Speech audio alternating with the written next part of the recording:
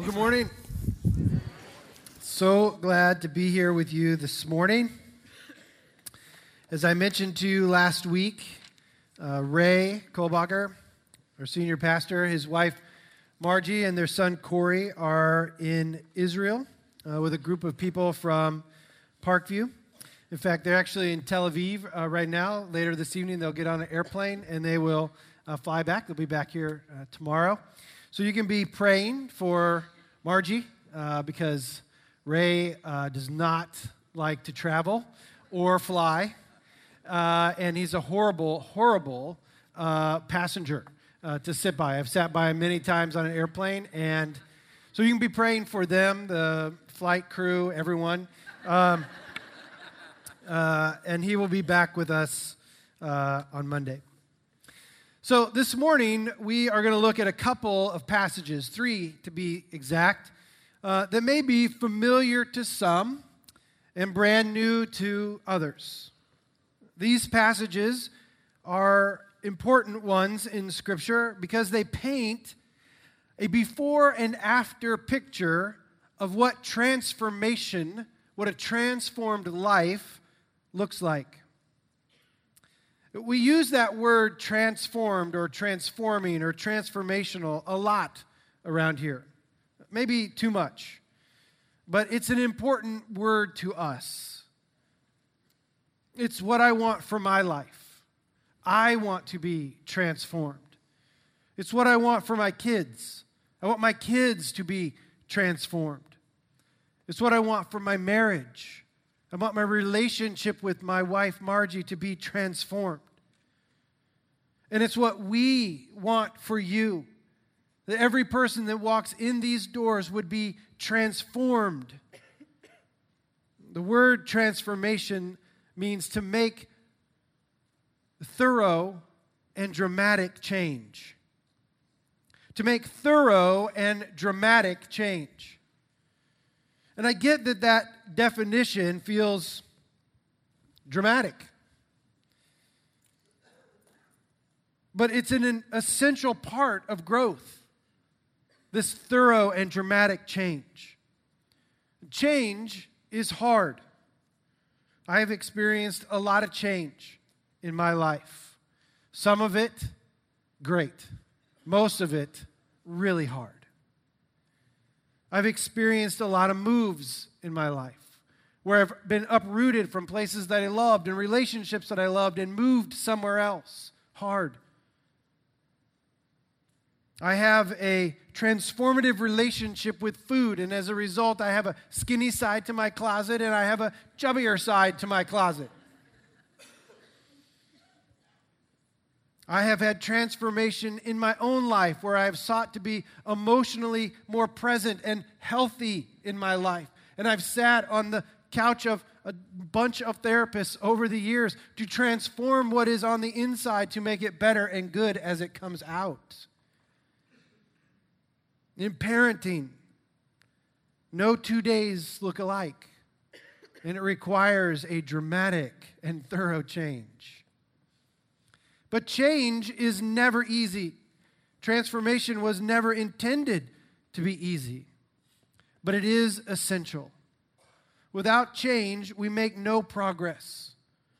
Change, transformation is a necessary part of growth.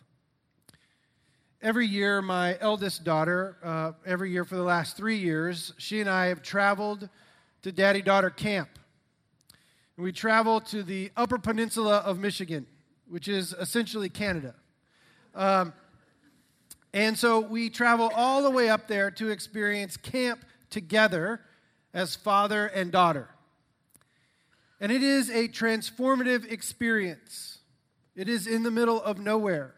There is no cell service, no electricity, and no running water. Who's in? But last year during our swim time on the last day of camp, everyone is swimming in the river. My daughter loves to swim in the river. But it was our cabin's turn to go to the climbing wall. And she did not want to go. Our entire cabin had already left the water. They were on their way, and I said to Abby, it's time for us to go to the climbing wall. And she said what 10-year-olds from time to time will say, no. To which I said, okay. Everything in me wants to say, all right, let's just stay right here, hang out, let's have fun in the water. But I believed that there was a moment that I needed to illustrate for her that as friends and as Christians from time to time, we have to sacrifice what we want and we have to show up for others. And so I said, honey, you don't have to climb, but we're going to go to the ropes course. And she reaffirmed her belief that she was not going to go to the ropes course. So I made a decision in that moment. I said, well, I'm going. And I got out of the water, and I grabbed my towel, and I walked towards the cabin very, very slowly. Constantly checking the rearview mirror to see if she was coming along, and she was not. She was not. And so I got all the way past the cabin, and I got onto the trail, headed towards the ropes course, and she was still not behind me. And I thought to myself, this is going to be a colossal parental failure. And I sat down on a tree stump, and I just started to pray.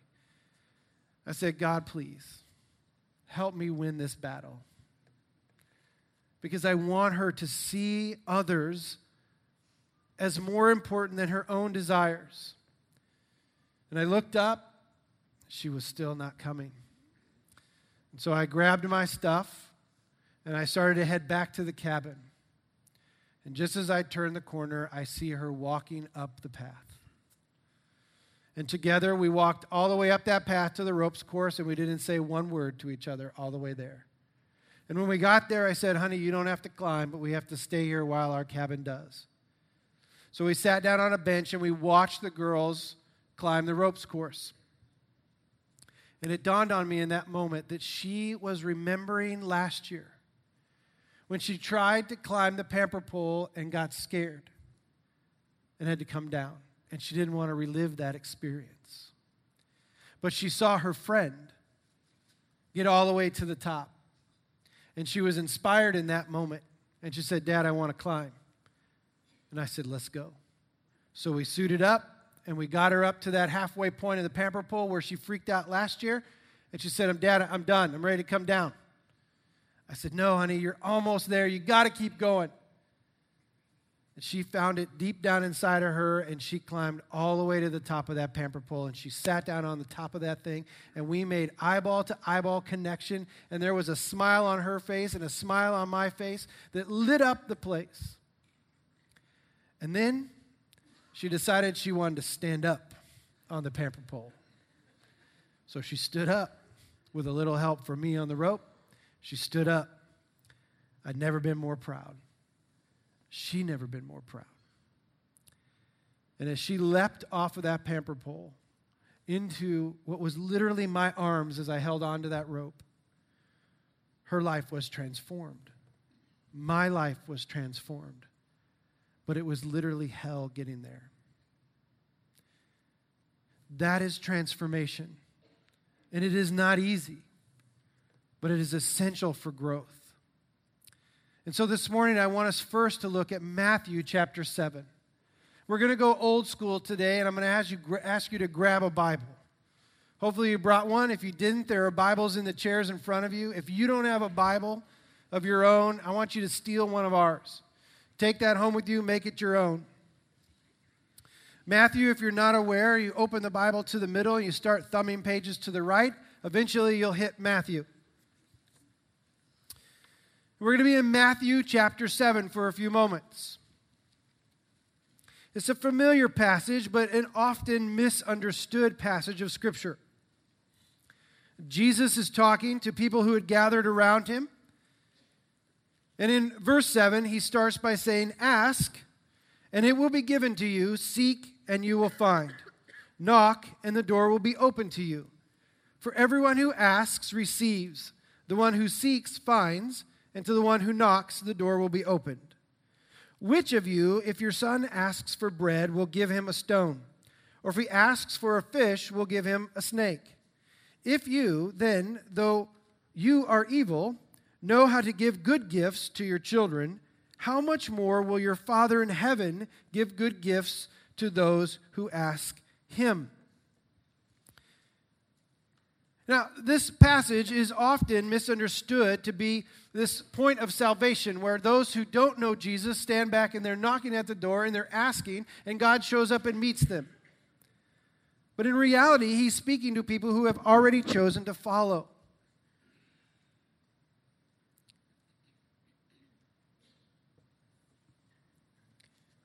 And we see in verse 7 and in verse 8 and in verse 9 and in verse 10 and verse 11, we see this word ask. And in this moment, this passage, we are seeing the beginning of transformation.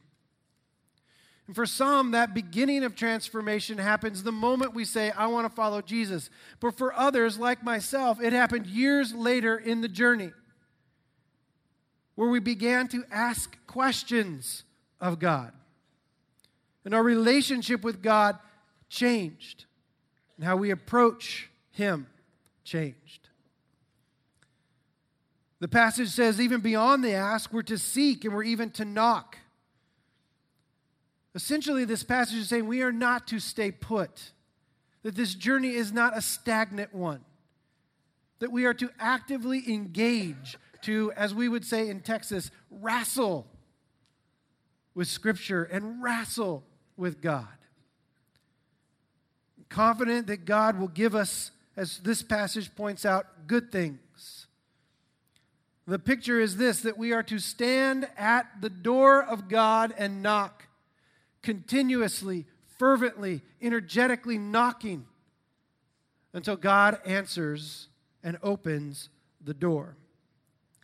And this passage promises that when he does, goodness comes out. That because he is a good, good Father, he gives good things. That is the beginning of transformation. But Jesus doesn't leave us there. He goes on in verse 12, so in everything, do to others what you would have them do to you. For this sums up the law and the prophets. He's essentially saying, because of this, because you've knocked, I've opened, and good stuff has come out to you, your response to that is to go and do to others as you would have them do to you. And this sums up the law of the prophets. In other words, this is wisdom. It is a good and wise thing. But a couple of things need to take place. If you're going to then receive all that is good from God and turn that out into the world, then you have to know yourself. You have to know your position in Christ. You have to know who you are if you're going to expect others to treat you in the same way. That is change. And that is difficult. Knowing yourself is not something that we spend a lot of effort and energy on. But it is essential to your journey with Christ. To be able to look in the mirror and say, you are somebody that God has created. You have been made in the image of God, uniquely wired and gifted to do something in this world. So you have to know yourself, but you also have to know others.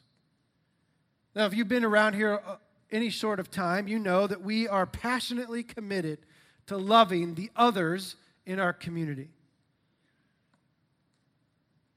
And so you have to know who the others are. And when we do, when we have a healthy understanding of who we are and a healthy understanding of who the others are, we live the transformed life. Essentially, transformation, walking around. So the first requirement of transformation is to ask. Is to ask God, is to seek God, is to knock at that door, trusting that what is behind it is good. But there are some other steps to the process as well. And so if you will, turn to the left in your Bible to the book of Jeremiah. And starting next Sunday, we're going to do a series out of the book of Jeremiah. It is a powerful book. The series is called Formed. And it is going to be a powerful series. But I picked one verse out of Jeremiah. It's in chapter 31. And it's verse 3. The Lord appeared to us in the past, saying, I have loved you with an everlasting love. I have drawn you with unfailing kindness. This is God talking to the nation of Israel, to his chosen people, and he's saying, they are saying, the Lord appeared to us in the past, and what God said to us was, I have loved you with an everlasting love.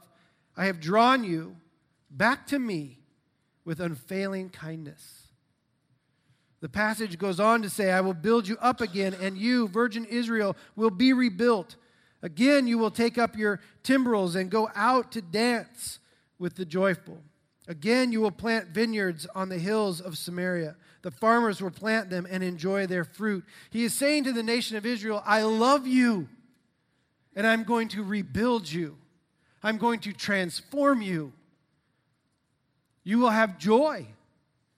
You will plant a new vineyard, and you will enjoy the good fruit that comes from that vineyard.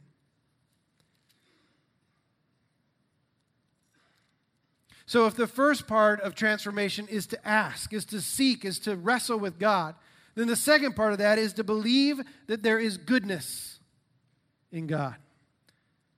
And to believe that that goodness is rooted in his love for you. The belief that God is a good God is at the very core of the Christian experience. Now, I get that some of you might argue with me that there are other essential things to the core of Christianity. But in this day and age, in our culture, in this place in time, the understanding and the belief that God is a good God and that his love for you comes from a place of goodness is a very powerful truth, and one that we do not fully embrace on a day-to-day basis. So the first step is to ask. The second is to believe that God is good and that his love comes from goodness. There's a third part to transformation, and it's found in 1 John. You don't have to turn there. It's going to be real brief. 1 John chapter 3, verse 1. See what great love the Father has lavished on us, that we should be called children of God. And that is what we are. The reason the world does not know us is that it did not know him. See what great love the Father has lavished on us, that we should be called children of God. I do this thing from time to time with people. It's called a life plan, where we spend 2 days together and we look back into their life, and then we look at where they are today, and we look at what it is that God might have for them in the future. And in every one of those, every life plan that I have done, there is a moment where the individual is faced with their identity in Christ. Who am I to Jesus? In other words, what does Jesus think of me? And this is something that we do not wrestle with enough, because Jesus sees us as his children. We are children of the living God.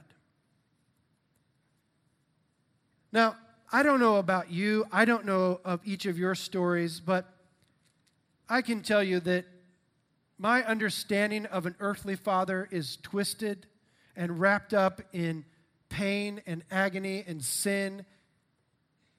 And it is not an accurate picture of the good Father. And so often I bring that to my relationship with God.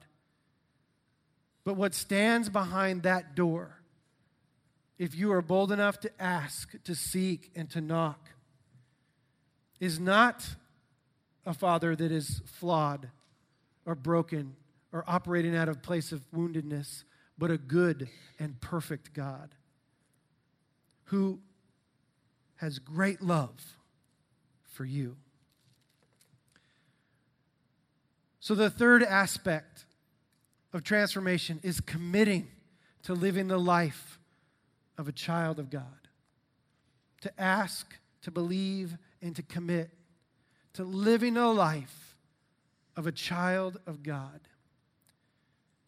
And in that, wrapped in that, is the notion of surrender. My youngest, Piper, is a very affectionate, very physical child. She loves to be embraced. She loves to be held. And her worst time of the day is when she has to climb into her bed alone.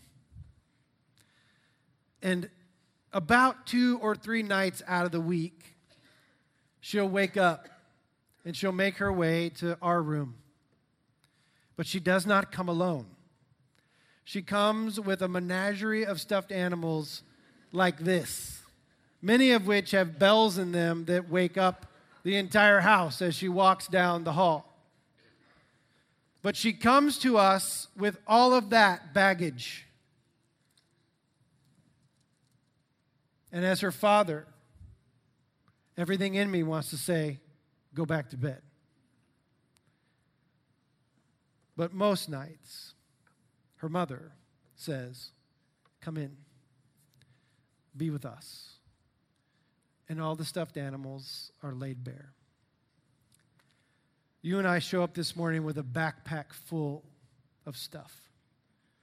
History, story, baggage, sin, abuse, joy, happiness, fear, anxiety. We show up with that. And living as a child of God requires that we take that backpack off and we lay it at the feet of our Father. A Father who's never going to reject that moment. A Father who's never going to push away at that moment. A Father who's never going to look disappointed at you in that moment. A Father who's going to say, give that to me. I will make it light for you.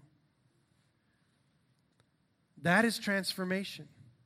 That we move from a place where we don't understand, where we're living in our own world, we're afraid to ask, and we move towards this idea of knocking at the door, believing that what is about to happen is good and comes from a place of love, and then we commit to living the life as a child of God, chosen, adopted, beloved by God. That's transformation. That's our desire for you. That's God's desire for me. But it is not easy. It is not simple. And it was never meant to be so. It was intended to be difficult. It was intended to be a challenge. It was intended to be meaningful. And when we do it, what is opened up in us is the ability to love ourselves and to love the world around us in the name of Jesus like never before. Father, as we come before you this morning, we're humbled. We're humbled by your love for us.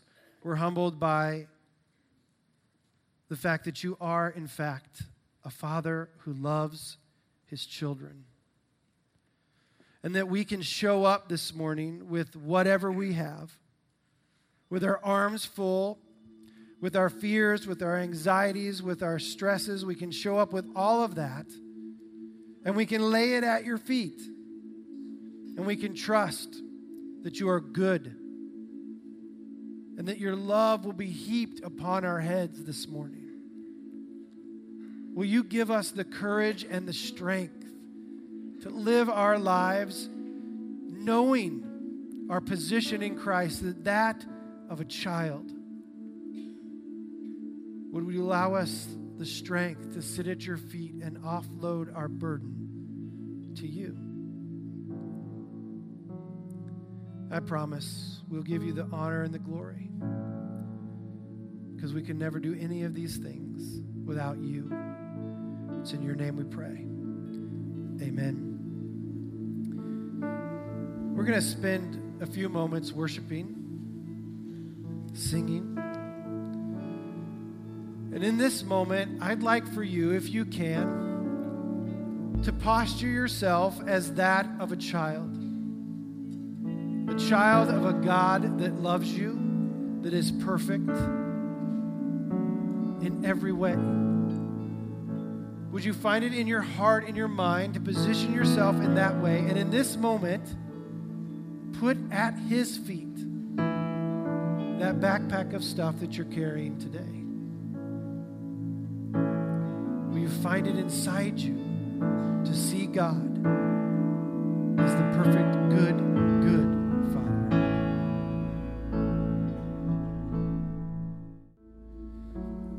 So whether you came here this morning understanding God in those terms as your defender, as your Father,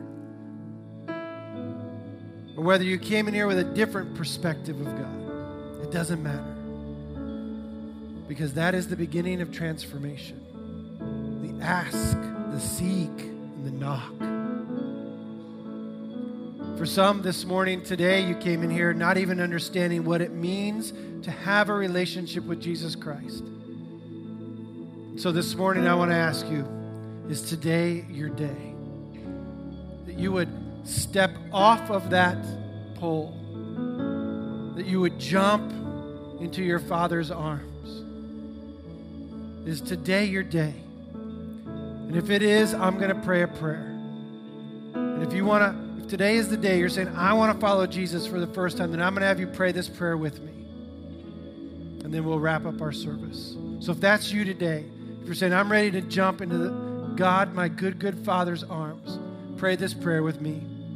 Father, I come before you this morning and I confess to you that I cannot live this life without you in my life anymore. Will you come and be my good Father? Will you love me? Will you care for me? Will you give me the strength to lay it all down at your feet? Will you forgive me? Will you be my Savior? Amen. If that's you this morning, if you prayed that prayer, would you just do me a favor? Would you take the bulletin you were given, and on that tear-off card, would you just give me your name and maybe your email address and say, today was my day? Because I'd like to just follow up with you this week. Will the rest of you stand, and we're going to pray for you as we leave this place this morning. There are folks down here that would absolutely love to pray with you. If you've got something great to celebrate, or you have a need that you'd like to share, come down and pray with these folks. They'd love to do that. Father, as your church leaves the building today, will you give us the strength and the courage to live as children of the living God? Will you give us the courage to lay at your feet our burdens, our stresses, our anxieties, and will you give us the strength to not pick them up ever again? I pray for these folks that you'd give them a great and powerful week. It's in your name that we pray. Amen. Have a great week.